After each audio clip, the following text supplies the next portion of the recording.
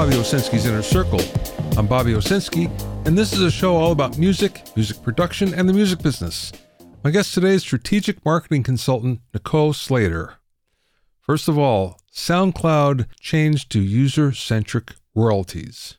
What does that mean? Well, right now, all streaming networks pay their royalties using something called pro rata distribution. It's a very efficient way of allocating money, but it's not the fairest. Now, if we dig in a little bit, pro rata distribution means that if you get 1% of all the streams in any country for a particular month, you will get 1% of all the cash generated in that country for that month. If more money comes in, you make more money.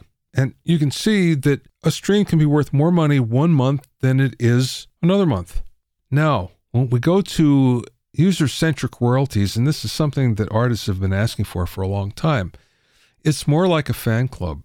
So now all of your money goes to the artist that you streamed. That's all. It doesn't go anywhere else.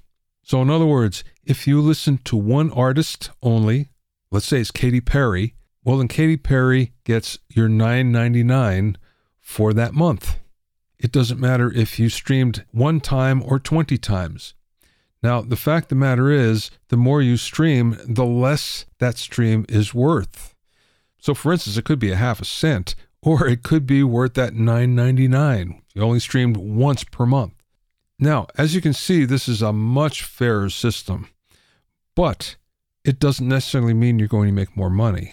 And what we're going to find here pretty soon is that there's going to be some big winners and big losers if all the other streaming networks go to this, and there's no guarantee that that'll happen. Some artists that were making a good amount of money might not make as much if they go to user-centric royalties. On the other hand, there's some artists that will make more.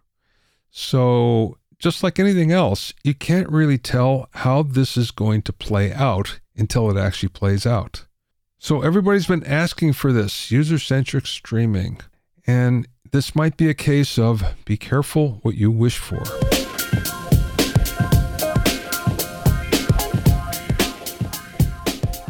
If you have any questions or comments, you can send them to questions@bobbyowsinski.com. Also, I'm pleased to announce that the 5th edition of my Mixing Engineer's Handbook is now available.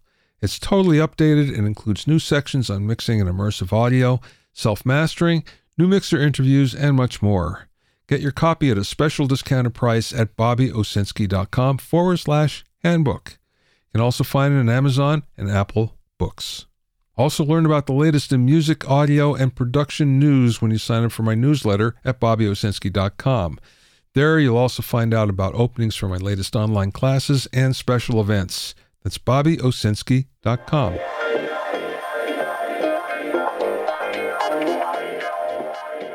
Now, if you listen to this podcast for any amount of time, you know that I've been looking at how songwriting has changed over the years.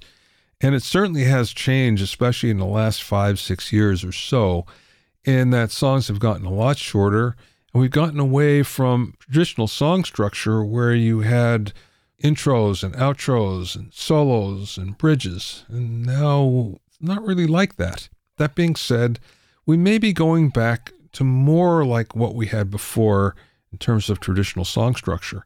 Now, how are songs changing? Well, if we look at the top 10 from this second quarter of the year and how they changed just from the first quarter, we find that 40% of new songs are hip-hop, 24% are pop, 11% are Latin, 8% are country, and 0% are rock. This changes every 3 months, every quarter, and this quarter it represents a big change actually from the last quarter. Now, 64% of the songs are a combination of sung and rapped, as compared to 33% last quarter. 56% are about lifestyle and 48% about love and relationships. Here's where it really got interesting, I thought. The tempo of songs has dropped a lot. Last quarter, the average tempo was 107 beats per minute. Now it's down by 10 to 97 beats per minute. Song lengths have also changed. Last quarter, they were around 3 minutes, and the average length this quarter is about 325. 325 is pretty much right in there in terms of what traditional songs have always aimed for. they're always looking to get in that 3:30 range or thereabouts. That being said, there's still some very short songs, and some have come in around 2:20, 2:30 in there. So we're still having that. Hit songs have a much shorter lifespan as well. Half of the new hits charted only for 1 week, and 22 out of 25 hits charted for less than 10 weeks. While if we look at last quarter, 7 out of 9 of the hits that are still hits today have charted for more than 10 weeks. So what we're finding is that songs continue to change, but it looks like they're going back to the way they once were, which I think is a good development because there's a really good reason why songs use basically the same structure for 50, 60, 70 years. And that's because it worked. People liked it. Songs weren't too long. Songs had different movements, different sections that kept your interest. And hopefully we're now going back to that.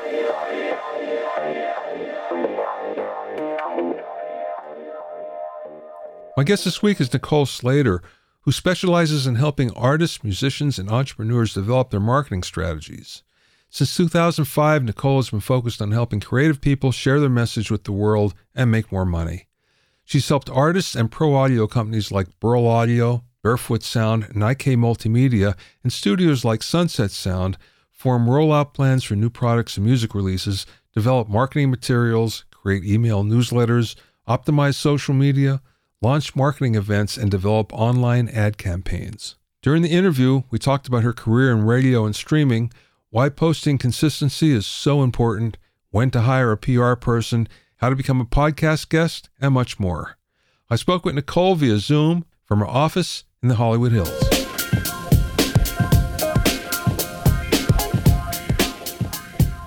I would like to know some of your background, like how you get into this part of the business. You were an artist at one time, weren't you? I was not a musician. I'm an artist as in a painter and stuff like that. But I came through radio, actually. Oddly enough, I was working as a pharmacy technician at Walgreens at 19, and I was selling some guy drugs illegally. And he ended up being a general manager of a local radio station in Reno, Nevada. Gave me his card and said, "You should come work for us." And so like my first job in the music industry was being a webmaster for 4 radio stations, because I just so happened to take one class in high school, and I totally lied and said that I could do website stuff. So that was my first foray into music. And then I worked in radio for 10 years and streaming in all different capacities here in LA and in Reno. And then somehow found myself into pro audio, which I really love. I really am in love with this industry. Well, let's talk about radio for a second, because it seems to be less influential, less of a thing than it used to be. Yeah, I think, its heyday was probably in the 70s and 80s. And, I really should have been born and rocking and rolling during those times. But I think radio is still influential for a variety of reasons. One is it's especially from the community aspect and community news. And, if there's an emergency in the community, you turn to radio. News, TV stations and stuff isn't always necessarily available where people are. So from a community aspect, it's still very relevant. As far as breaking new music, I'm not sure it's the place, but you can definitely still get an amazing curated playlist. But during the pandemic, radio really took a hit. People aren't driving as much, and there are radio apps now and people can listen and stream. But you're right, it's not as influential, but I don't necessarily know who is replacing it. Obviously there's Spotify and apps, but who are really the tastemakers? And it seems like people now are their own tastemakers, which is really an interesting concept. It's funny. I forget where I was, but I happened to meet a guy that was working in radio he was a sales manager for one of the big station groups. But anyway, he was telling me the business was great. Now, since he was a salesman, I don't know if he was giving me some sales talk or what, but he was just raving about how everything was so good and never been better. And I'm thinking to myself, really? It's possible. I mean, the joke in radio is radio only exists to sell cars. That's the major supplier, and people really, need that. Everyone needs new cars. and new appliances and new things. So radio still, from an advertising perspective, can be really effective if you can afford frequency. And it really depends on what market and how much it costs. But as we're seeing with digital trends, I don't know if you're aware of, the Apple changes. Facebook advertising is not as effective as it once was. There's a lot of different changes in the advertising industry. So I actually think radio has a really good chance of coming back from an advertising perspective and being a lot more effective than it was in the last 3 years. See, I always thought radio could be resurgent if it went back to what it was really good at. And this is before your time, but what would happen on a local level is that there was a real local level, for instance. So every community had its own station. A lot of those have gone to station groups now, but everyone had their own playlist because they're doing music.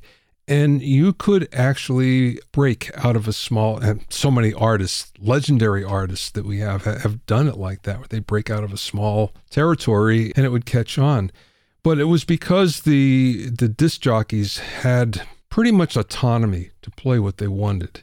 It was a wonderful time. And if we kind of went back to that, I think it would be very helpful.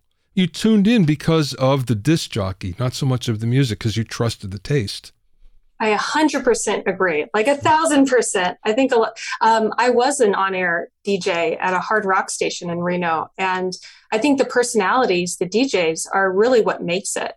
And like you said, it brings a local flair. And especially if there's a local live show where local bands can submit their music and really have that hyper focus on local, I think there is a huge win there. But unfortunately, due to costs and due to loss of money in advertising, they've been taking the DJs out and just, unfortunately, for a long time, the DJs haven't chosen, the music. Now it's music directors. But now because there's corporate interests, only one person for the West Coast chooses the playlist. And maybe there's slight wiggle room. But for the most part, unless the station is really killing it in ratings, someone else is really choosing the music. Yeah, that's a shame. The DJs still have a great opportunity to showcase their personality on social media and build their own influence, kind of irregardless of the station.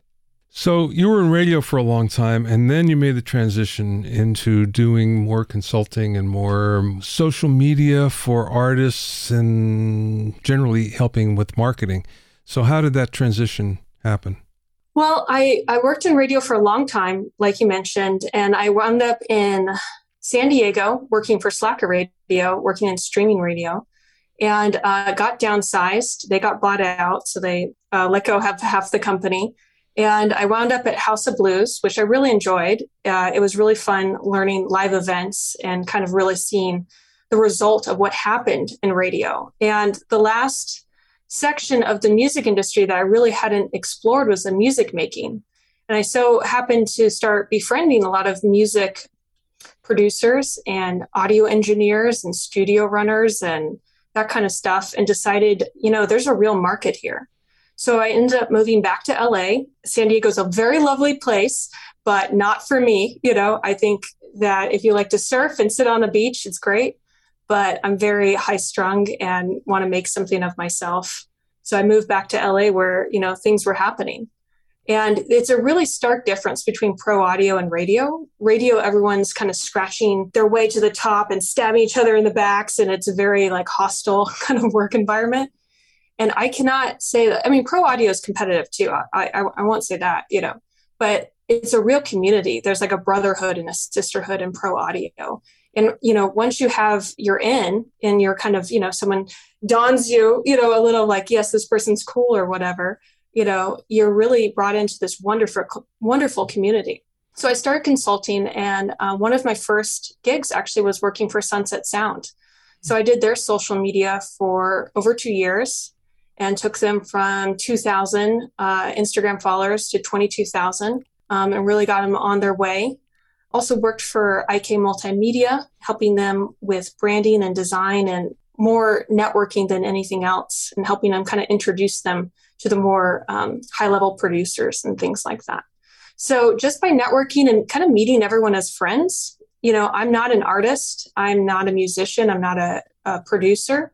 So it's really weird to be on the floor on NAMM and be in a booth and I'm selling A to D, D to A converters. You just, you use a lot of note cards and you smile and, and you make it work, So I've done a lot of things actually in pro audio that I'm surprised by, being in that position.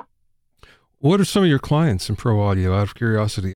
Burl Audio, I worked with them for a year and a half. Sunset Sound Recorders, the recording studio. IK Multimedia, Barefoot Sound, one of the best speakers on the market. Mojave Audio, a bunch of people. But, while I loved working in pro audio, I really enjoyed working with artists as well, mostly in rock and in country. It's really anyone that I came across to. Everyone I talk to, they shake my hands like, oh my God, I need your services. Yeah. But not necessarily everyone's ready to put in the work. And one thing that's really interesting that happened to me is, and I think a lot of social media content producers out there, is that it really became saturated. When I first started out, just ipso facto, by me knowing the internet and having a computer since I was young, I was hired. And now everyone can do social media. It's really to the masses. And so I kept getting, I charged a little bit of money, so I kept getting fired essentially. Well, my 15-year-old cousin, she's going to tweet for me, or, my little kid is going to do this. So I'm like, all right, I need a different strategy. So what I realized is through, live events and pro audio and radio and all these marketing jobs that I've had, that I can really look at a holistic picture, 360, marketing, and I can see the life cycle of whatever someone's goal is. So I actually switched over to consulting and doing strategic marketing and really helping people with their goals and meeting on a weekly basis. And that's actually been really, really helpful for both them and me to look at the big picture view. And then it's up to them to find a social media person to, enact the plan. One of the things that I've always noticed about that approach, where I'm going to get my daughter or I'm going to get my friend or whatever to do social media because they're always on it, is the fact that, yes, being on it is one thing, but knowing how to use it for promotion is a completely different thing. And that's where the rubber meets the road. And you find that most people, or just a user, don't know how to do that.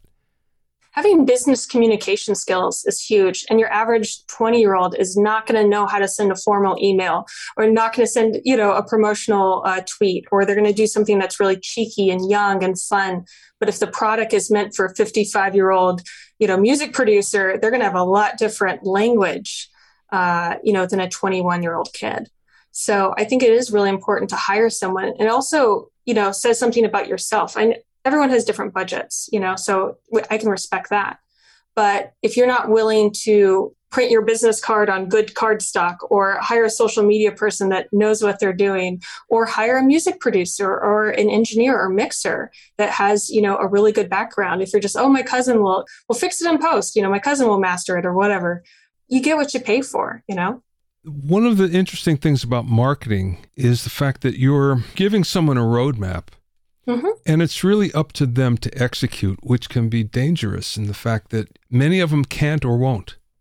Yeah. When I first started out, I was amazed at how much money I made for people not to listen to me. I think it's like a doctor or someone, maybe a dietitian or something like that, a nutritionist or a dentist, where you tell someone, okay, you got to floss every day, and then no one listens. But eventually, I started working with people and kind of finding people that were really motivated.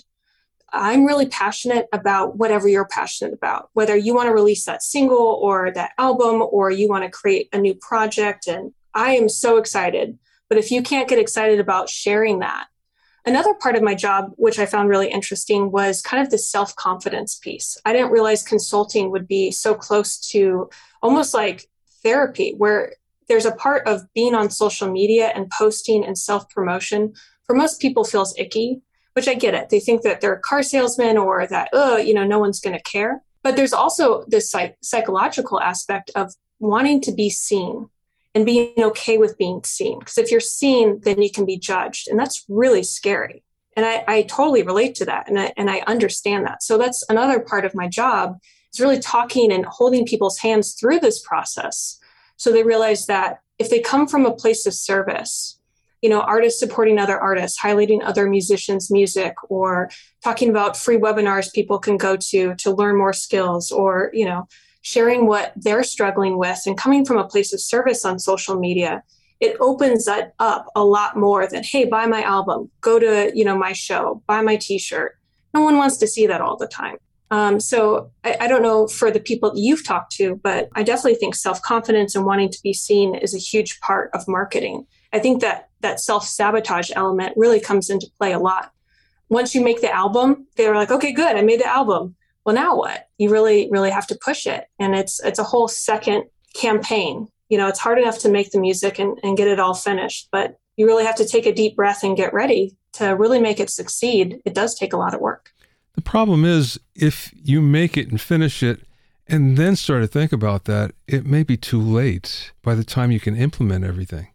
Possible. It kind of depends on what your goals are.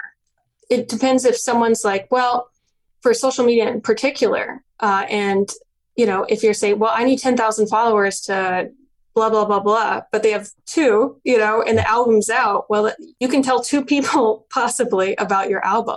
So especially whoever's listening right now, starting your social media today, and even if you can only post once a week, but it's consistent, like every Monday, just start doing that, even if you don't know what you're doing, because slowly you'll start gaining followers. So when that album is done, you have an audience to talk to. It's very expensive to go buy an audience, on Facebook advertising or whatever means that you want to do, radio, TV. But if you already have built that in some capacity, email marketing, we talked about that when I met you at NAMM on our panel. Email marketing is one of the best ways that people can build their list. Every time you meet someone, add that name to your MailChimp list. So by the time you have your product, you already have a built-in audience, at least to start out. What do your clients in general need the most? Validation, to be honest. And I think I'm a good person to provide that, to have someone to hold them accountable. So each week we go over our goals, and maybe they didn't do all of them, but that's okay, and just someone to sparse ideas off of, especially when I'm working with creative people, which is really my bread and butter. They're so talented, they can do anything. And especially if you're connected and, people that you're being strung out in a million different ways. Really having someone to hone in, okay, what are the most important things? What are the top things you can do to sell your music or make more money or whatever your goal is? Because you can get pulled in so many ways when you're so talented. So just having someone to help you focus and validate, yes, this is working. We're building the building blocks, we're building the email, we're building this, whatever it is, really, really helps. I think focus and validation and just knowing that someone's in your corner and cheerleading you on the way. And then also a lot of my clients are baby boomers and, maybe Gen X. So just skills. How do I do an Instagram reel? How do I, set a filter on my Gmail so all this junk goes in this one folder? How do I, post to Facebook, or what's a hashtag? How do we use that? But most of it, honestly, is just accountability, goals, and validation.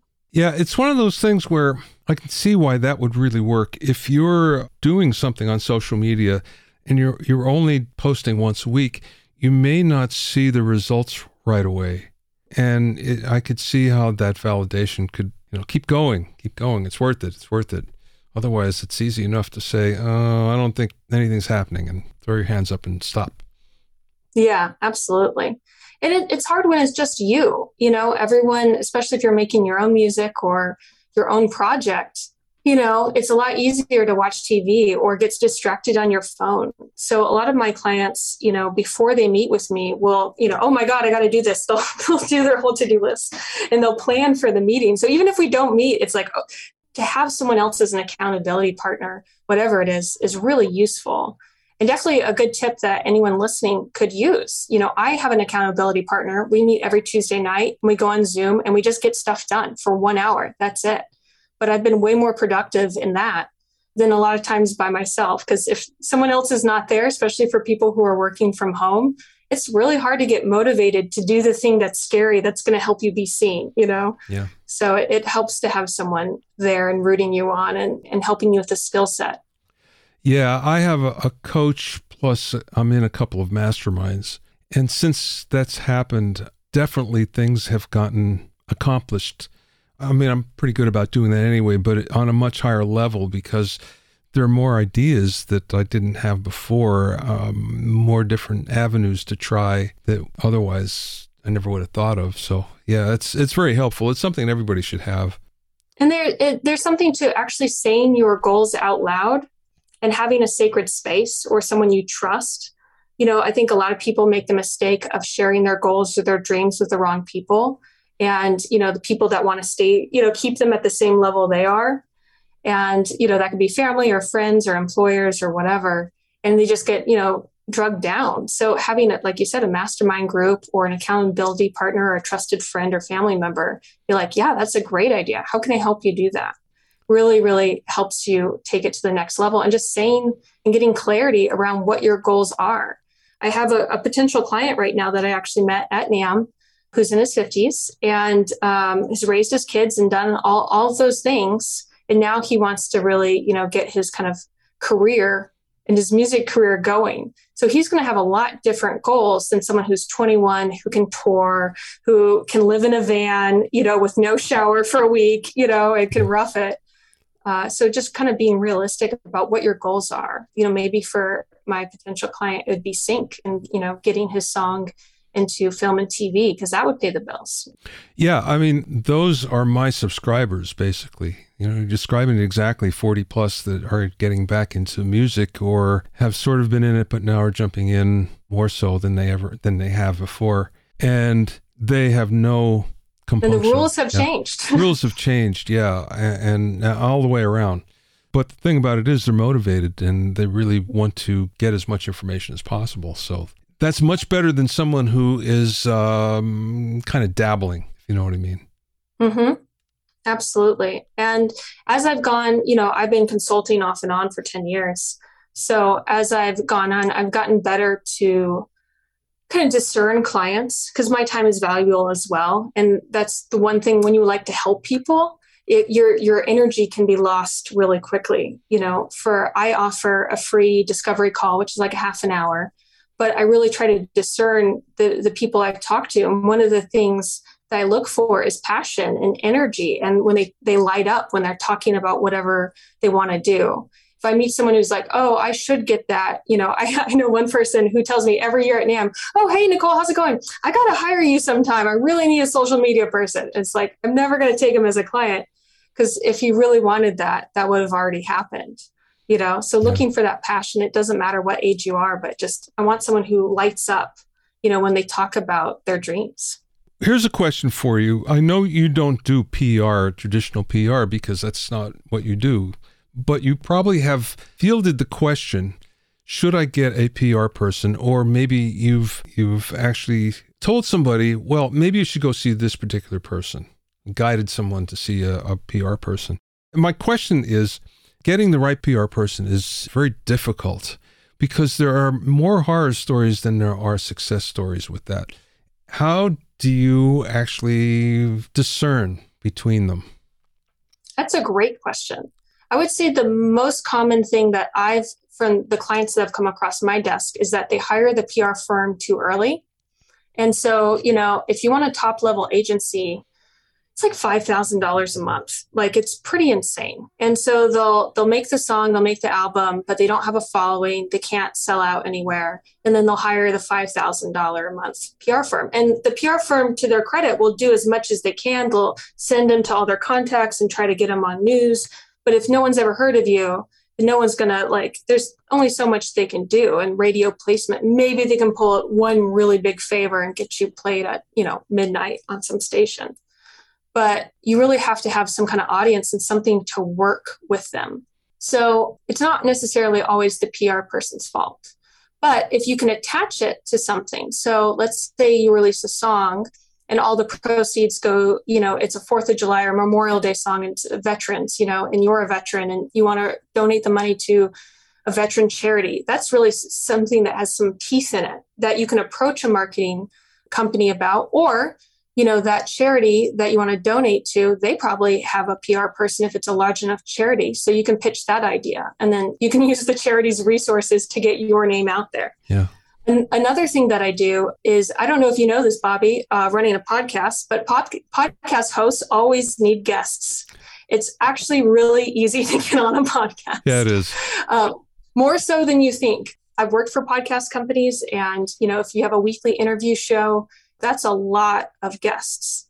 So having a one sheet, you can be your own PR company. Having a one sheet that says who you are, your basic bio, the speaking topics, maybe other show and media that you've been on, and kind of what you're promoting, and just send it out. You can go on LinkedIn and find the top producer for any major podcast you want. Just send them a message and just say, I would love to be a guest. And just links to your website and your social media and stuff like that. Especially if you have, a good social media following, it's a lot easier, because they'll think that you'll push more people to the podcast. That certainly worked for me. I get pitched 5 times a day from PR people, to be honest with you. So I'm never at a loss for guests. That being said, I try to get the right guests. I just don't take anybody. And I do find that if someone reaches out to me, engineers, producers, I don't do artists, but I'll do engineers and producers. The reason why artists are a little too self-serving, engineers and producers that aren't new, that have been around for a while, it's like, yeah, sure, come on. The engineer personality is somebody of service. It's like the hospitality industry, for people getting into engineering, you really have to think of as like, how can I help my client? That is your number one goal. So I could see where that would make a much better guest than someone of like, how great I am. Yeah, that tends to be the way it works with an artist. Now, that being said, I've had lots of legendary artists on, which is a different story because they have a big history, and I'm curious, if nothing else. Well, if you're curious, then probably the people that listen are curious as well. What has your experience been with PR agencies? What do you think works as far as their pitch to bring you on as a guest on your show? First of all, that they know exactly what the show is about. And in general, because I've written for Forbes and I have a couple of blogs and everything, I get pitched so much. And what really upsets me is I get pitched on things that have no relation to what I do. The spray and pray. Yeah, you don't even know what I do or write about or talk about. Yeah. So right away, that goes away. But if somebody has a reasonable pitch about, okay, this is how this could be useful to you, it's like, oh yeah, okay, I'll consider it. Sure. Yeah, absolutely. That kind of reminds me of like online dating tips, where it's like, someone, for girls, they get tens of messages, hey, how's it going? How's it going? How's it going? But if a guy just spends, 5 seconds and writes like, hey, I noticed you were wearing this t-shirt. Did you go to that concert? Or I was there too, just something that showcases that they paid attention, or vice versa. It really helps. So yeah, having a targeted audience, I think, is really important. Yeah. Another thing I do with clients is research. So creating a spreadsheet of all the podcast producers and like really drilling down, instead of emailing 500 with a BCC, finding 10 and then like liking their social media, writing them on LinkedIn, following up with them, showing where they're going to be and hanging out there. Not in a creepy way, but, in a business appropriate way of just like really trying to hone in on the 10 best things that they can get on. Yeah, but that's online networking today. It's online networking 101. I mean, it works for playlist curators as well. Same thing. But nobody does it.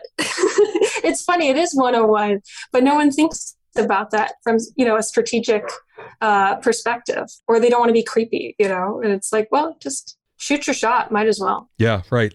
Where do you come down on TikTok with your clients? I don't do TikTok, surprisingly enough. I think it's really valuable. And I had a client that actually, asked me to help him with TikTok. And I said, I don't do it because my audience is normally older.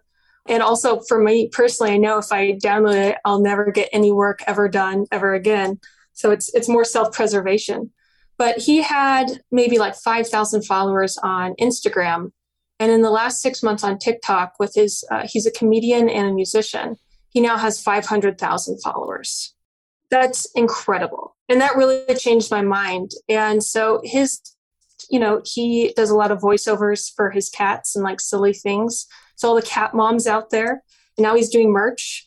And, he's selling, like $10,000 a month worth of merch and that's drop shipping. He's not doing it. He's only making, 20 or 30% per item. if he can actually find the warehouse and get the materials himself, he can make a lot of money. Yeah. TikTok is absolutely huge, and it should be a part of your marketing strategy if you want to talk to an 18 to 24-year-old.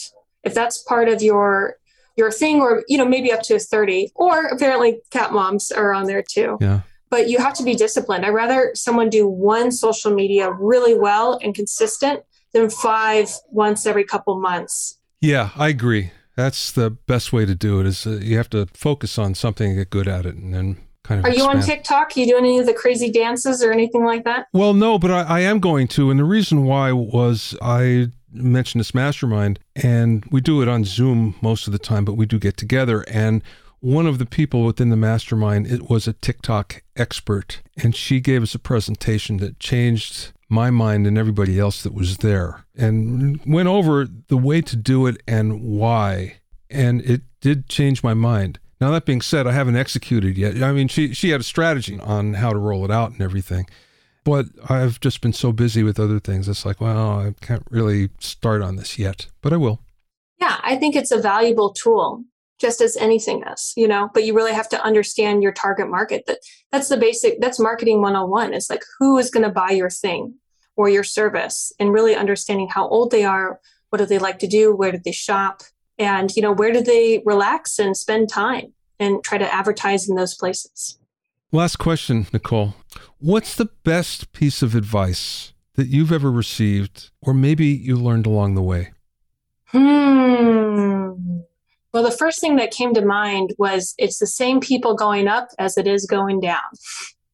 And to essentially be nice and respectful. And, I saw this in radio a lot, of artists that, had that really hot shot album and came in guns blazing and just didn't give anyone at the station a time of day. And then their sophomore album comes out, and then, it's a huge flop, and they're begging to come back to the radio station to get any airplay, So that's one example. But honestly, just, being nice. My shirt, you can't see it for the people listening. It says, do good, be kind. Good people want to work with good people. So just understanding that you never know, coming full circle to when I started at 19 as a pharmacy technician in Walgreens in Reno, I was just being nice to a customer and talking and chatting and spending a little extra time. And that ended up spawning a 10 to 15 year career in radio. So you just never know who you're talking to. So just do good and be kind. You can find out more about Nicole at NicoleSlaterConsulting.com. That's NicoleSlaterConsulting.com. Remember that you can learn all about the latest in music, audio, and production news when you sign up for my newsletter at BobbyOwsinski.com. There you'll also find out more about openings for my latest online classes and special events. That's BobbyOwsinski.com. Thanks for listening and being in my inner circle. Remember, if you have any questions or comments, you can send them to questions@BobbyOwsinski.com.